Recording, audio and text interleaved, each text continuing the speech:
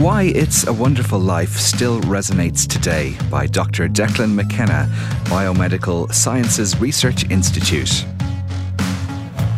Frank Capra's masterpiece remains a Christmas classic because the film still speaks to many of us at this time of year. When you sit down with your RTE guide this Christmas, it won't take long before you spot It's a Wonderful Life in the TV schedule. Frank Capra's 1946 masterpiece is as much a part of the festive season as tinsel and turkey. But if it hadn't been for a fortunate quirk of fate, we might be living in an alternate reality where one of the most popular films of all time had never been loved at all. Perhaps it is not surprising that It's a Wonderful Life was not particularly popular at first.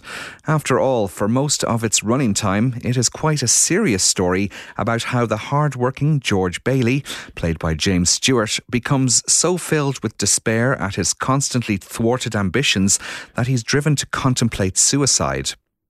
Only the intervention of his bumbling guardian angel Clarence shifts it towards a more comic, feel-good ending. But there's a lot of darkness before the light, so it wasn't something audiences wanted to see in the wake of the Second World War.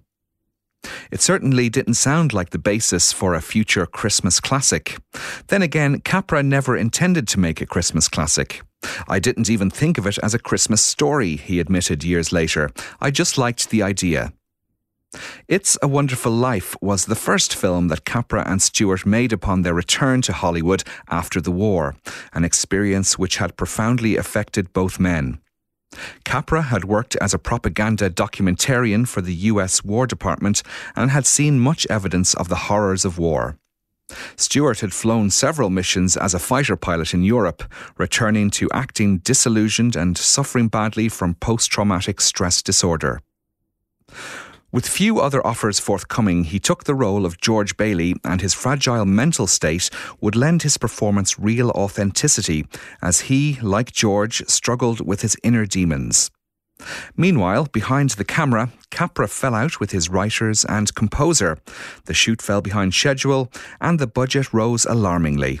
It was not a wonderful film production.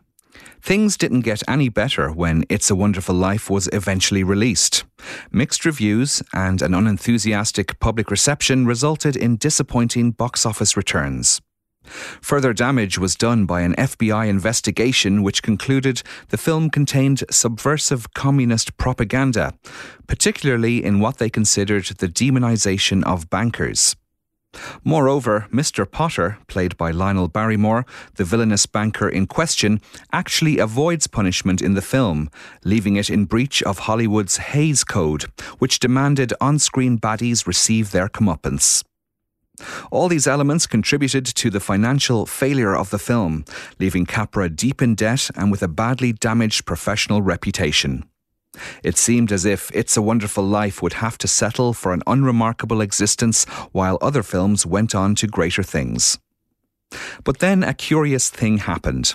In 1974, an administrative error meant that the film's copyright was not properly renewed, meaning TV stations could effectively screen it for free. Over the next 2 decades, it ended up being broadcast repeatedly into American homes, especially at Christmas time, cementing a place in the public consciousness as a film which promoted good old-fashioned values in an increasingly capitalist society. This quite literal free-for-all was only ended in 1993 when Republic Pictures slyly mounted a successful legal case to show that they owned the rights to the movie because they owned the rights to the short story on which the film was based, Philip Van Doren Stern's The Greatest Gift.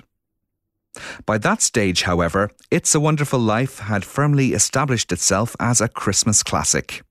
The happy ending, in which George sees how things would have been if he had never existed and realises the true value of his life, proved to have universal appeal. In fact, the George Bailey effect is now a recognised psychological phenomenon based on a study carried out in 2008, which demonstrated that mentally subtracting a good thing from their lives can make people feel better. Variations of this what-if exercise have reported similar results, and this strategy has been used to promote positive mental health. That said, the darker elements of the story also speak to many viewers at this time of year. Disrupted travel plans, stretched finances, work commitments, and family responsibilities are all issues that actually mean it's a stressful life during the holiday period. Although the film may ultimately celebrate the kindness of people, it doesn't shy away from those issues and is not so naive to suggest money does not matter. In fact, with our recent experience of bailouts and foreclosures, it remains a remarkably relevant commentary about the thorny economics of banking systems. Indeed, Capra received much hate mail for letting Mr. Potter off so lightly, but his judgment proved quite astute, as many true-life, modern-day Mr. Potters could testify in the wake of the global recession. Thus, the film may be a heartwarming fantasy, but it is one firmly rooted in the cold realities of life. Thankfully, we do live in a world where the true value of It's a Wonderful Life has been recognised. Don't you see what a mistake it would be not to watch it this Christmas? It won't make your everyday troubles go away, but it'll remind you to cherish your life, your family and friends. And remember, no man is a failure who has friends. From an article by Dr. Declan McKenna, Biomedical Sciences Research Institute.